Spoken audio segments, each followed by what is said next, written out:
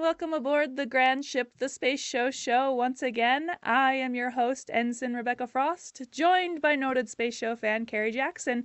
Hello, Kerry. Welcome back. Hi there. 10 standing by. Red 7 standing by. Red 3 standing This by. is- Red 6. Wrong show. That's wrong. This is incorrect. Okay. I thought I had my red alert klaxon handy, but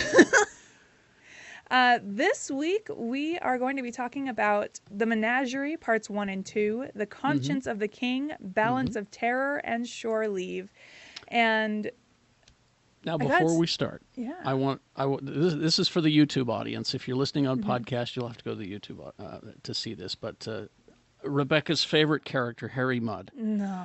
I reached into my archives and I found my Harry Mudd action figure. Oh. They did make a Harry Mudd action figure, and here he is. Ugh. Now, sadly, as you can see, he does not have the hairy chest. Oh, what a bummer. So Hey, he what doesn't we have a need- hat either. He doesn't have a hat either. But what we need to do is we'll get Lee, because he does the painting and the stuff on action figures. We'll get him to add chest hair to Are this you action figure. willing to take Harry Mudd out of the box? Because Well, that's the thing. I'm not he's sure. still in the box. I think this is the only Harry Mudd action figure that they've ever made. Oh, then I yeah, could you be gotta wrong. keep. I can't fathom the concept of making multiple Harry Mudd figures. That's I'll have to absolutely look into insane that. to me. All right. Anyway, let's go. This week, a couple of points I want to hit before we dive right into these episodes. Okay. First, how great is it that Strange New Worlds is back? First of all, Oh, yes. It's just so jazzed. you know, we talked about it earlier, but it's so great for me because I grew up on the original series that we're talking about. But then I get to see them make it the way that it should have been made, you know. Of course, we didn't have that technology and special effects back then. They were trying as hard as they could, but at the same time, they were constrained by budget and time and all of that stuff. I gotta say, I love the Enterprise. It's my favorite ship, but the Strange New World edition Ooh, might be my baby. favorite. It's pretty Ooh. sexy. All Oh right. man, there's I can't wait until we do our deep dive on it because I have just fun memes that I have made for my own enjoyment. But also another point I want to hit, it is so interesting to watch Strange New Worlds and the original series concurrently because Yes. they are so different. The ship is just so different. The communication between people is so different. People having actual roles is so different. But also, the last point I want to hit, it is so interesting to watch these episodes in particular that we're going to talk about while watching Strange New Worlds. Because I have a vague idea of Captain Pike's whole deal because I haven't watched Discovery. But I know he knows about his upcoming fate. And so let's just jump right on into it. Talk about the Menagerie Part 1. And 3 episodes that we're going to be talking about have connections to Strange New Worlds. 3 of Yes, them. absolutely baffling. So insane. So in the Menagerie Part 1, Spock Yes. kidnaps the crippled Captain Pike, hijacks the Enterprise, and then surrenders for court-martial. Slight spoiler warning for Strange New Worlds. Spock has a history of this. I think, yeah, he steals the ships a lot. Well, I think if you're listening to something called the Space Show, you've probably seen all this stuff already. But anyway, I have to assume. yeah, This is the only 2-part story in Star Trek, the original series. All of the Star Trek spin-off shows have many 2-part stories, but this is the only 2-parter in the original series. And I thought this first episode was so boring. I couldn't. Well, at first I was like, "Oh, our good friend Captain Pike shows up," and then they reveal Captain Pike, and I'm like, "Oh no, our friend Captain Pike shows up." And now that South Park episode makes a lot of sense to me. well, I'm glad it helped you. Yeah. Jeff and I always said that the one toy that we always wanted was based Captain on, Pike in the chair? but specifically we wanted it to be a bump and go. Oh my Captain God. Pike. You Like a know, remote control. well, you remember the toys? You'd put the battery in them, and then you'd put them on a table, Hmm. and somehow the toy was able to censor it was about to go off the table, and it would turn around.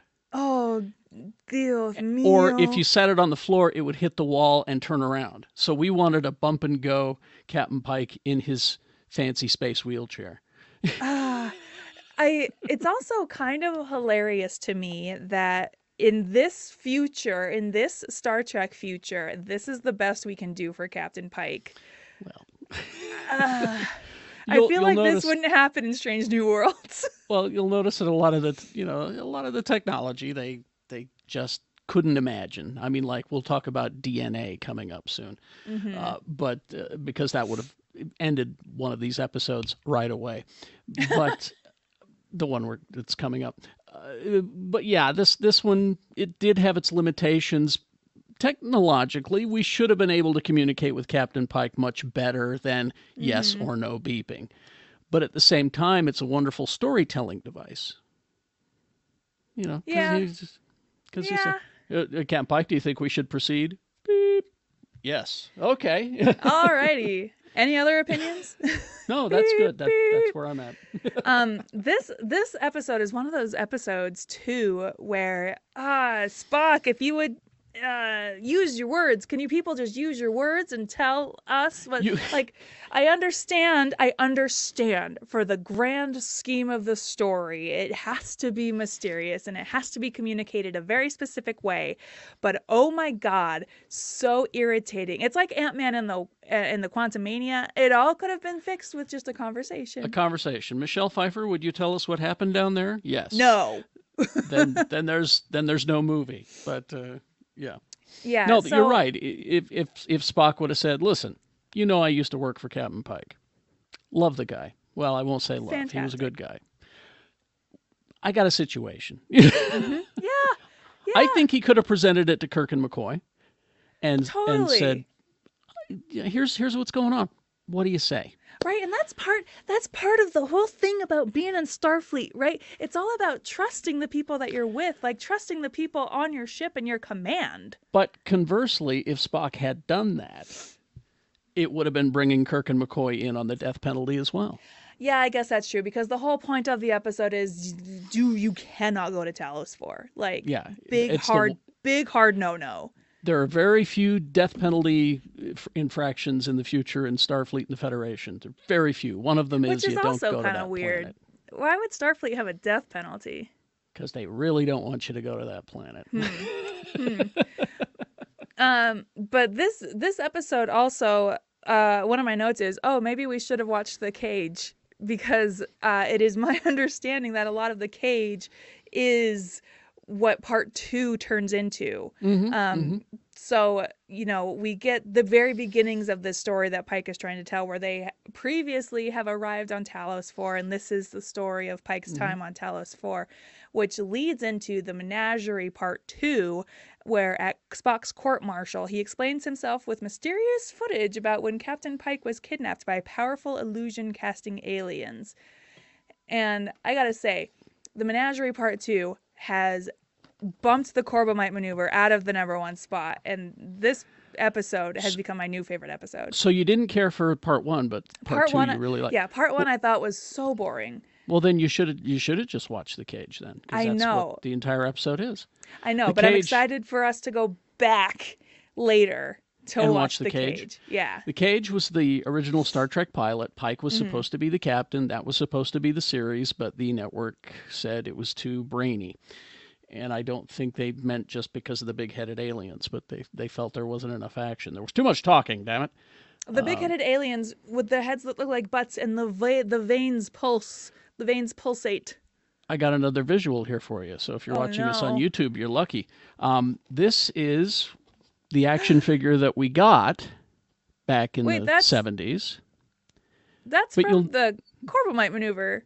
no, this is this is Oh, this is. I know it looks like Baylock, yeah, it but looks nothing like that. Hmm. it's supposed to be one of the Telosians. Huh. And it doesn't look anything like it. But later, luckily, we got one that looks just like the lead Telosian. And you know what I'm dying to see? Peter Capaldi is one of these guys. Because these guys all looked like Peter Capaldi to me. Good casting. I like it. Right? Yeah, this episode is so smart, I think. Just some really cool storytelling techniques. Like these aliens who can literally make you see anything they want you to see. Mm-hmm. And what a cool torture technique so they essentially capture Captain Pike because previously, years ago, they've captured a woman and added her to their menagerie, their zoo, and the Essentially. female needs a mate. And so they have taken Captain Pike and put him and her in this cage together. Okay, now reproduce, please, for our entertainment. And Pike is like, I'm good. I'm Captain Pike and I got my wits about me. I would like to get back to my ship, please. And the woman's like, Mm-hmm. can we just stay? Like, come on. Like, she's like definitely on Team Telosians. Mm-hmm. And there's a scene where the aliens have manipulated Pike's vision so that he sees, they're like in the countryside and he's got a denim on denim look and there's a horse.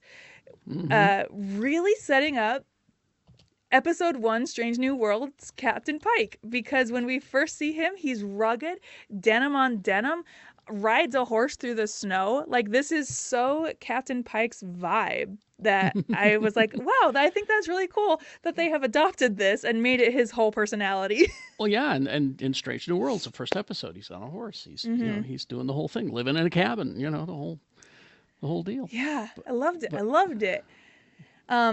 And of course, the team finds their way there, and another brown-haired woman who knows how to do her job. She like saves the day. So, but the Telosians capture the brown-haired woman and the red-haired woman and leave all of the other men behind.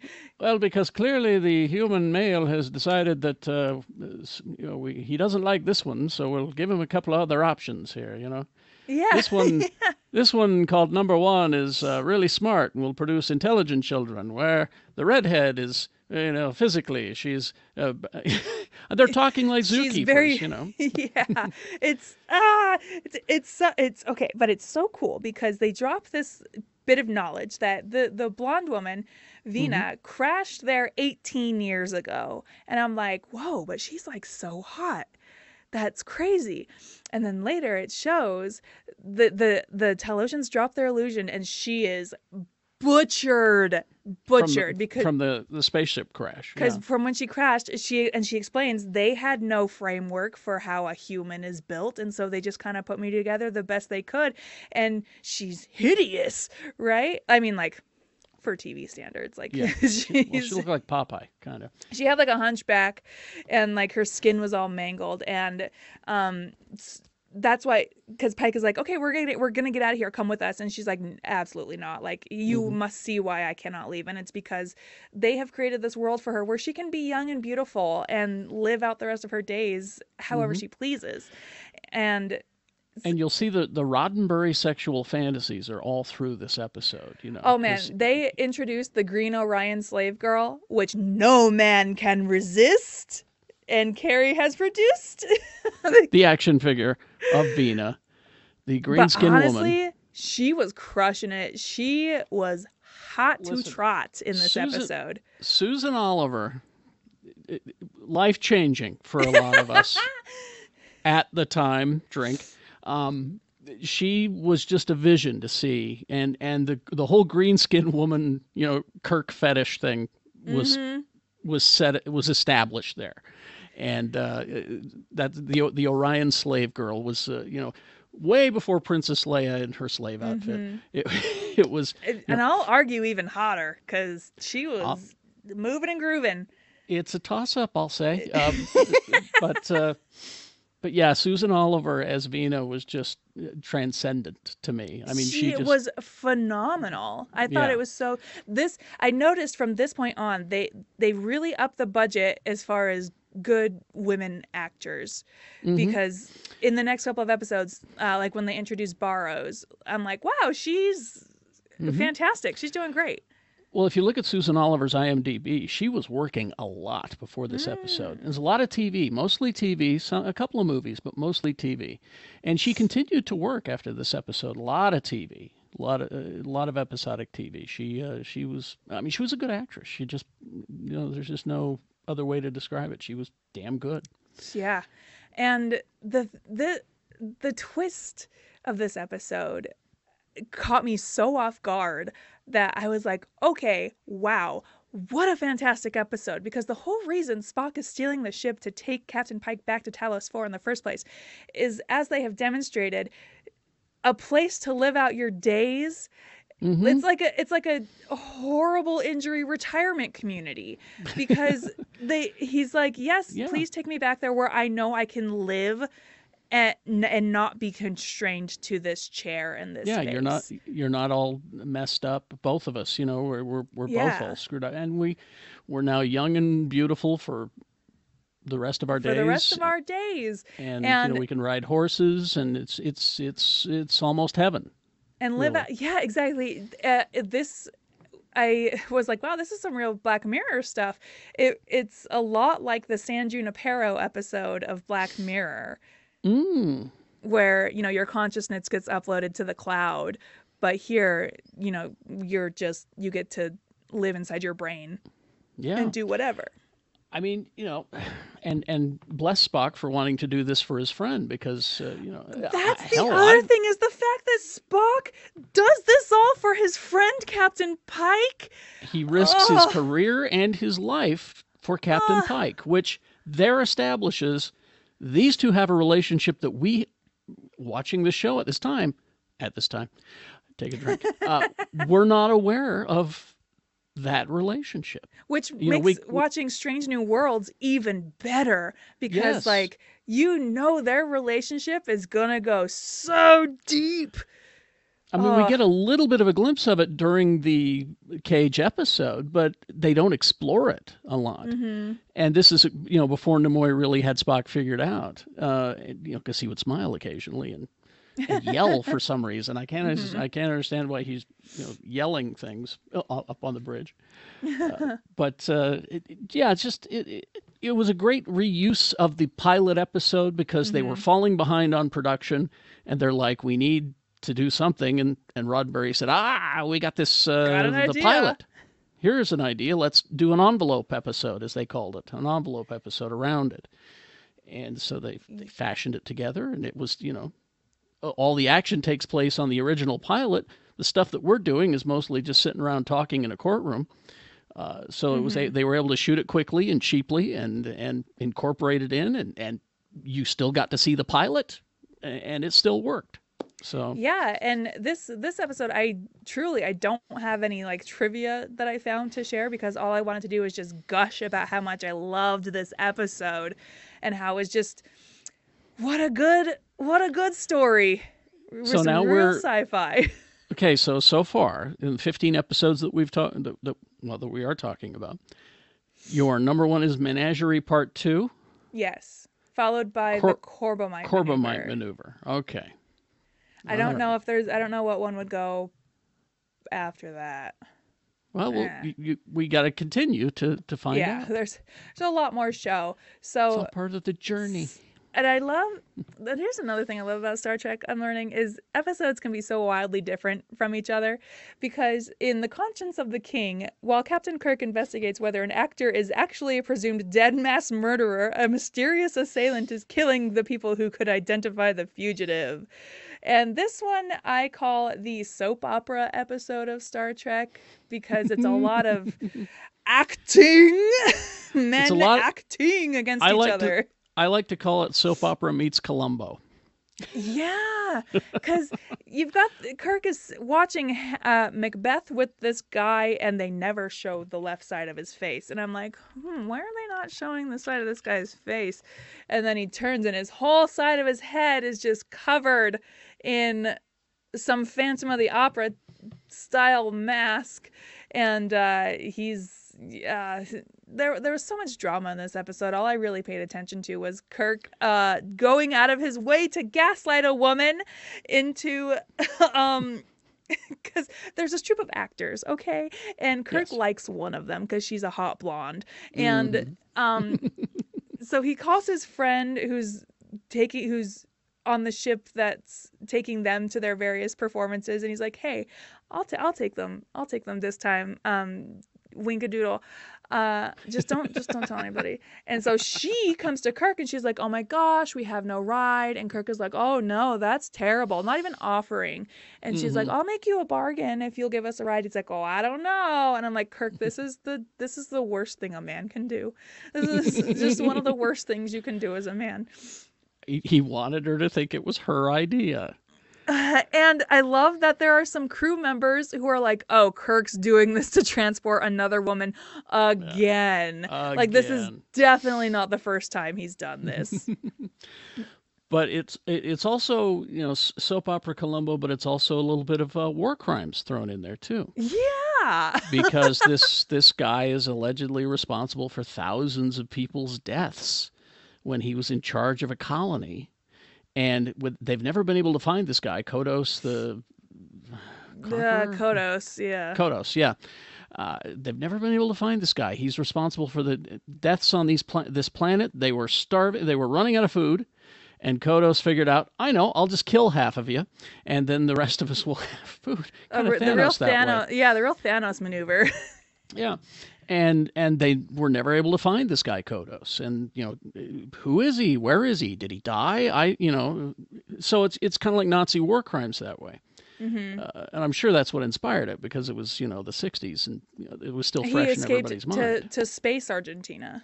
Space Argentina, exactly. Yeah. Spock and McCoy in this episode. Some real friction between these two boys. There's a line where Spock says, "Spare me your philosophical metaphors, Doctor." And just a nice reminder that Spock does not have time for McCoy's bullshit. A lot of the times, yeah. A fun piece of trivia about this episode: Barbara Anderson, the woman who plays the hot blonde Lenore, shares the record with Ricardo Montalban and Joan Collins for the most costumes worn in a single Trek episode. She wears a maroon-colored dress, a blue dress with a veil, a fur miniskirt dress, a greenish multicolored mantle on the observation deck, and a black and red evening dress. And that's the kind of fun fact I like, is about the costumes. I loved the little plot in the story. I mean, with all the acting and stuff that's happening around you, but I love the little bit in the story, the war crimes part of it, because everywhere this acting troupe goes, people are dying, and it's people who were survivors of this thing, the starvation thing, including Kirk and including Riley, who is on the ship as well. So, and I think it was Spock that brought this up. It said, have you noticed that people, could this guy be Kodos? I'm just putting two and two together over here. Yeah, but could this guy be Kodos? And Riley almost gets killed in the episode. So which they should have just done, because in the next episode is that line that you like. But what I like about the end of this episode is that the guy that Kirk accuses of being Kodos, he admits it, but he doesn't. Yeah. And the vagary was kind of frustrating as a child, but as I'm older, watching it again, it's kind of satisfactory in a way. You're like, oh, I get it now. I have some context about nuance. Exactly. He's like, well, okay, I'm Kodos. Sure, whatever. I'm Kodos. Does that make you happy if I say that? Yeah, and they have like a nice little tete-a-tete monologue. I do love Shakespeare Star Trek. I love when Star Trek goes theater. It's just even overtly like they do in this episode, but I also like it when they're it's theater, but it's in space. I like that. I'm tired. That's my favorite line from this, because there's so much acting. Listen to this. I am tired. Oh, there's even a moment too where Lenore calls out. she's like, oh, is the lighting always like this on the Enterprise? And Kirk is like, no, we try to simulate Earth night and day as best we can. When Kirk, like me, has insisted that rooms only be lit by mood lighting. No overhead lights. Overhead lights ruin a vibe. Is the lighting like this on the Starship Enterprise always like this? Well, yes, if you're a beautiful woman. Yeah. It's very favorable to you, you know. All the lights have a Vaseline wash on them. I can't explain Exactly. it. All right. That the next episode, Balance of Terror, the Enterprise must decide on its response when a Romulan ship makes a destructively hostile armed probe of Federation territory. This episode, I'm dying to get before. your take on this one. You I've have seen this one before because you guys told me to watch it because an alternate timeline version of events in this episode are shown in Strange New Worlds: A Quality of Mercy, in which Captain Christopher Pike remains captain of the Enterprise while Kirk is present as captain of the USS Farragut. Yeah. What an overt racism metaphor, I will say. It's a crossover episode that is, the original series didn't realize it was a crossover episode, which I found fascinating. But this one is Balance of Terror is. I'm curious to get your take on this because it's often referred to in those top 10 best episodes lists. Yeah, I can see that. Yeah, it's our introduction to the Romulans, and the Romulans look extremely similar to Vulcans, which for budgetary reasons. Which causes some of the crew to be like, ruh-roh, do we got one of these guys on our ship? Because at this point in the Star Trek storyline is that no one, well, we've not seen a Romulan. We're not sure what they look like. They've had no contact with Romulans in a century. So we're not sure. We're not sure what they look like. And then they're able to hack into the bridge of the Romulan ship and get a look at him, and they all look like Spock. And that's where everybody goes, oh. Ruh-roh. Now, it was expensive to do the ears, so they didn't do the ears for all of the characters. The rest of them look like this. Yeah, they introduced the helmets. They just gave them helmets, and that was just cheaper to do. That's crazy that helmets were cheaper than ears, but I guess isn't it though? Materials.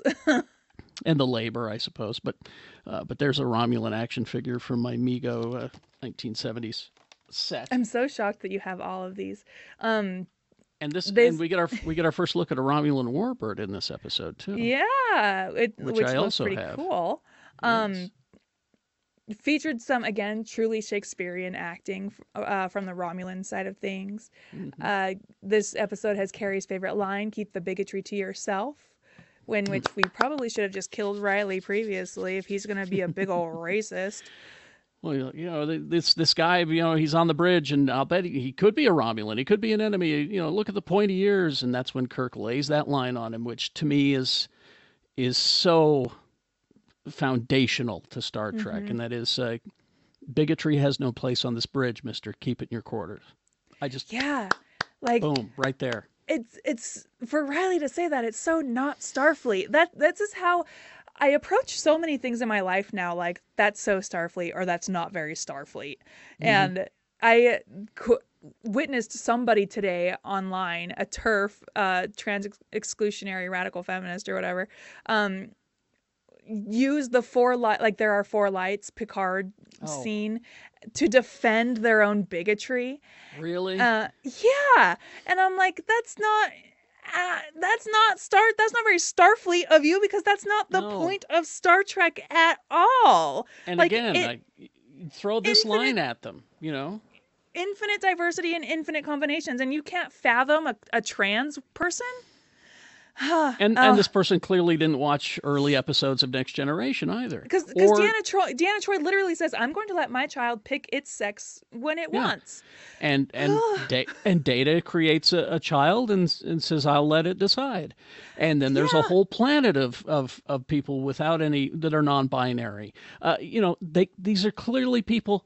What's the meme I saw? Is conservatives like Star Trek? No, they watch Star Trek. they're not paying They're attention. not listening. They like looking at the slutty costumes. Yeah. This episode is, like I said, it's often listed in the top 10 best episodes, and it's because of the ability to create the tension in the storyline with next to no budget, and it's very much like a submarine. It is a submarine show.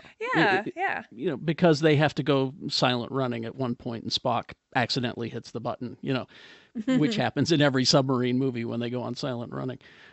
And that's essentially what they did. They wrote a submarine war show and put it in space. Like a very Cold War type scenario. McCoy has a line in this episode that I really loved. In this galaxy, there's a mathematical probability of 3 million Earth-type planets, and in all the universe, 3 million galaxies like this one, and in all of that, and perhaps more, only one of each of us. Don't destroy the one named Kirk. It's such a good line. I forgot that line. I forgot that one. That is good. Because it's so open-minded, I think, for the 60s to consider how large the universe is and our place in it. For the time. There we go. Yeah, just such a good line. I think it's a great episode. And you get your first look at Mark Leonard, who is, he's played Klingons, Romulans, and Vulcans. He's done the trifecta. Yeah, he returns to play some more Vulcans. This is also the final original series appearance of Janice Rand. Get out of there, Janice. Justice for Janice Rand. Yeah. Go live your life, girl. We will see her again in Star Trek: The Motion Picture. But the last episode we're going to talk about this week, which an episode I also really liked for some reason. Really? I don't know why. It's called Shore Leave. The past 3 months have left the crew of the Enterprise exhausted and in desperate need of a break. But does this explain McCoy's encounter with the human-sized white rabbit? Or Kirk crossing paths with the prankster who plagued his days at Starfleet Academy? This episode, again, the return of sassy Spock. I love it. I love it. So there's a couple of moments. Kirk is sitting in the captain's chair, and he's complaining about his back hurting. And one of the female members and Spock is standing behind him, but one of the female members of the crew goes to like massage the spot on his back, and he's like, "Oh, that's nice." And he says something like, "Thank you, Spock." And then Spock is right next to him, and he's like, "Oh, that wasn't you." I just love the idea that Kirk thinks Spock would massage the knot in his back. Now this gets to a lot of leads to a lot of early slash fiction. Exactly. It was the first slash fiction, I think. I think I can honestly say it was the first slash fiction with the Kirk and Spock romance stuff. Yeah, which is mentioned in the novelization of Star Trek: The Motion Picture, and I'll have to find that. Oh my gosh! I'll have to find that paragraph for you where they address that. A lot of people wrote about how Kirk and Spock were lovers, and Kirk was asked about it, and he had to stay. I'll find that passage for you and read it to you. Look it up; it's great. Spock is also a little sassy, and there's a moment. This is a recurring thing that I'm learning that I love. It's when they call Kirk out on measurable stuff. So, like the previous episode, when Janice brings him a salad, and he's like, "What the fuck is this?" And and McCoy's like, "Our readings have shown that you've gained a couple pounds." And this one, Spock is like, one of the crew members needs to go on shore leave because his response time is down 12%, and he's not reacting as fast as he was. And Kirk is like, "Okay, yeah, cool. Who is it?" And he's like, "James Kirk." And Kirk has this look on his face like, "Oh, I see." Spock backs him into a corner there because he starts listing all the problems with this crew member. He says, "But the crew member has been not willing to go on shore leave. He's not been willing to listen to the doctor. He's not been willing." And Kirk goes, "Well, that's just bullshit. He's on my ship. He's got to do, if that's what's ordered, then that's what's ordered. Who is this guy?" It's you." So I got you. All right. So they go down to this planet again. McCoy sees this big white rabbit like you would see in Alice in Wonderland, and that the rabbit hops off into the forest, followed by a little blonde girl, literally Alice in Wonderland. Well, he says earlier, as he's talking about how beautiful this planet is, he says, kind of reminds me of something in Alice in Wonderland. And there you go. Another thing I love about future shows from the 60s is history stops at the 60s. Yes. Because there's no like Harry Potter references or like made up references from media in the future. No. Yep, history stops in the 60s because that's all we got. But speaking of costumes, and you know how much I love costume trivia, William Blackburn, who played the White Rabbit, is a professional ice skater in real life, and he got the costume from the Ice Capades for free. However, Blackburn was claustrophobic and had a really painful time wearing it, especially when the costume designer had originally sewn the rabbit head to the suit. After nearly suffocating, Blackburn tore off the head, and the costume designer got very mad. They negotiated, and they put the head back on with Velcro. Blackburn would later go on to wear the Gorn head in Arena in 1967, and he said that was even worse. Oh, yeah, that Gorn costume looked uncomfortable, even though the zipper was exposed and you could see up the back. But we'll get to that episode. That episode's coming, and again, one of those seminal moments for young Kerry, that episode. Anyway. I don't think I will ever tire of seeing experimental camera shots, because this episode had cameras on a dolly following the crew as they were running towards the gunshots, because Sulu found a gun and is explaining how to use the gun. Yeah, because Sulu was thinking about his ancient weapon collection that he has. The man loves ancient weapons. The planet provides whatever it is you're thinking about. Alice in Wonderland, there's a rabbit and Alice. I'm thinking about ancient weapons. I'm thinking about a samurai. And this planet provides. It is. The planet provides whatever you're thinking of. So like New Yeoman Barrows loves a Renaissance dress. That's another thing I forgot to talk about in the Menagerie Part 2. I hope to God that they do this on Strange New Worlds, that they do when Pike is at whatever Ren Fair style planet where I just want to see them do that episode on Strange New Worlds. Anyway, but she thinks about Renaissance dresses, and there's a Renaissance dress that appears, and she puts it on, and I gotta say, I would be so embarrassed to be in a deadly snenario wearing this dress. Well, there's a great line when she finds the dress, because McCoy's there with her, because they're getting kind of chummy. And he says, I'm going to go and change behind this bush. Don't peek. He says, my dear, when I peek, it's because I'm a professional. Gross. Something along those lines, where gross. I've seen it before. But yeah, I did have the thought, are we on Talos 4 again? Because same kind of concept. Except this was I don't want to say robots, but it's well, like they that. even the people of this planet, the man of this planet even says, like, I don't think you humans are ready to even comprehend what we got going on here. And Spock says, yeah, man, they are not ready. Well, and McCoy got a look at it, because there's a part where, again, Ren Fair, the Black Knight shows up, and McCoy jumps in front of the blade to protect the Barrows, and dies.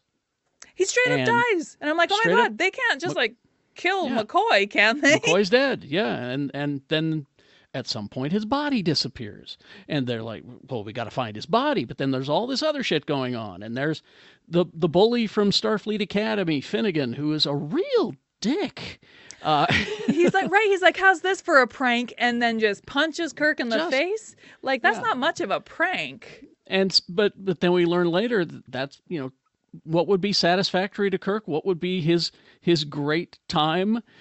It would be beating the hell out of this bully that gave him nothing but trouble in Starfleet Academy. Also running back into the hot blonde that he hooked up with Ruth. From school. Ruth. And I gotta tell you, if I landed on a planet and my ex-boyfriend showed up, I would throw myself right off the planet.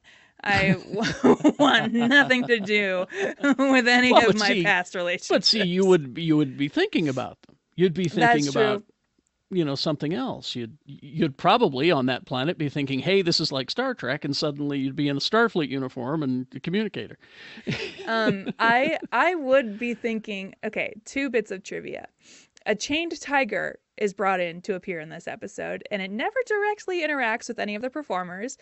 William Shatner had originally hoped to wrestle it, but was persuaded that it would not be a wise decision. Because The Shatner in audacity those of this days, man.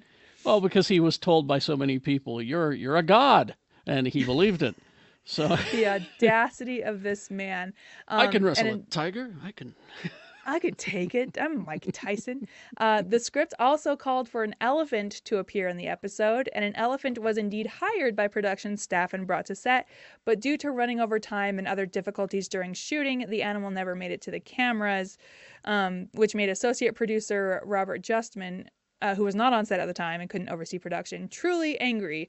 Later, production staff members often jokingly asked assistant director Greg Peters, "Say, when do you get to use your elephant?" I went to the trouble to get you an elephant. You didn't use it. I did all this work. It's Babylon all over again if you haven't seen Babylon. Yeah. Yeah, But, this episode, I guess, Gene Roddenberry was like frantically like rewriting like while they were shooting, and the filming time was normally 6 days, but this one took like 7 days to shoot. And he was rewriting to make things more affordable because the original Yes. script was very fanciful with everything that they wanted to bring in. But we learn at the end that this race of aliens, whatever they are, they created this planet and they can create anything. As we learn at the, again, very misogynistic at the end, McCoy shows up. In these troll doll cabaret dancers, because they Yeah. have like this fur scenario going on, and in their Yeah. belly buttons too. And he's got these 2 gorgeous women on his arms, and he says, you should see the facility they have, Jim. They can do anything. And these 2 women immediately sidle up to Spock and the And other Spock's members like, of the "Oh crew. no, thank you." Yeah. But yeah, I the quite aliens enjoyed say, this one. come on down and play. Just be careful what you think about. Yeah, Which I thought was kind of careless. But like you guys can have a day pass, You but know. otherwise you're not like really ready for Yeah. this jelly. don't think of anything dangerous, all right? Even though I couldn't help myself. it's human nature to think about stuff like that. I mean, we've seen the examples, because the samurai shows up, the World War II plane strafing them. It's Again, no other guns. history beyond 1966. Yeah. But it's just human nature to think about these bad things. And I think it was very irresponsible of the aliens to say, come on down and play. Just be careful. Don't think of anything dangerous. Yeah, I'm sure they had like the safety features on. But I quite enjoyed that episode. And all these episodes, which brings us to the end of this episode for this week. Thank you, Kerry, for joining Thank me you. again. It is an honor.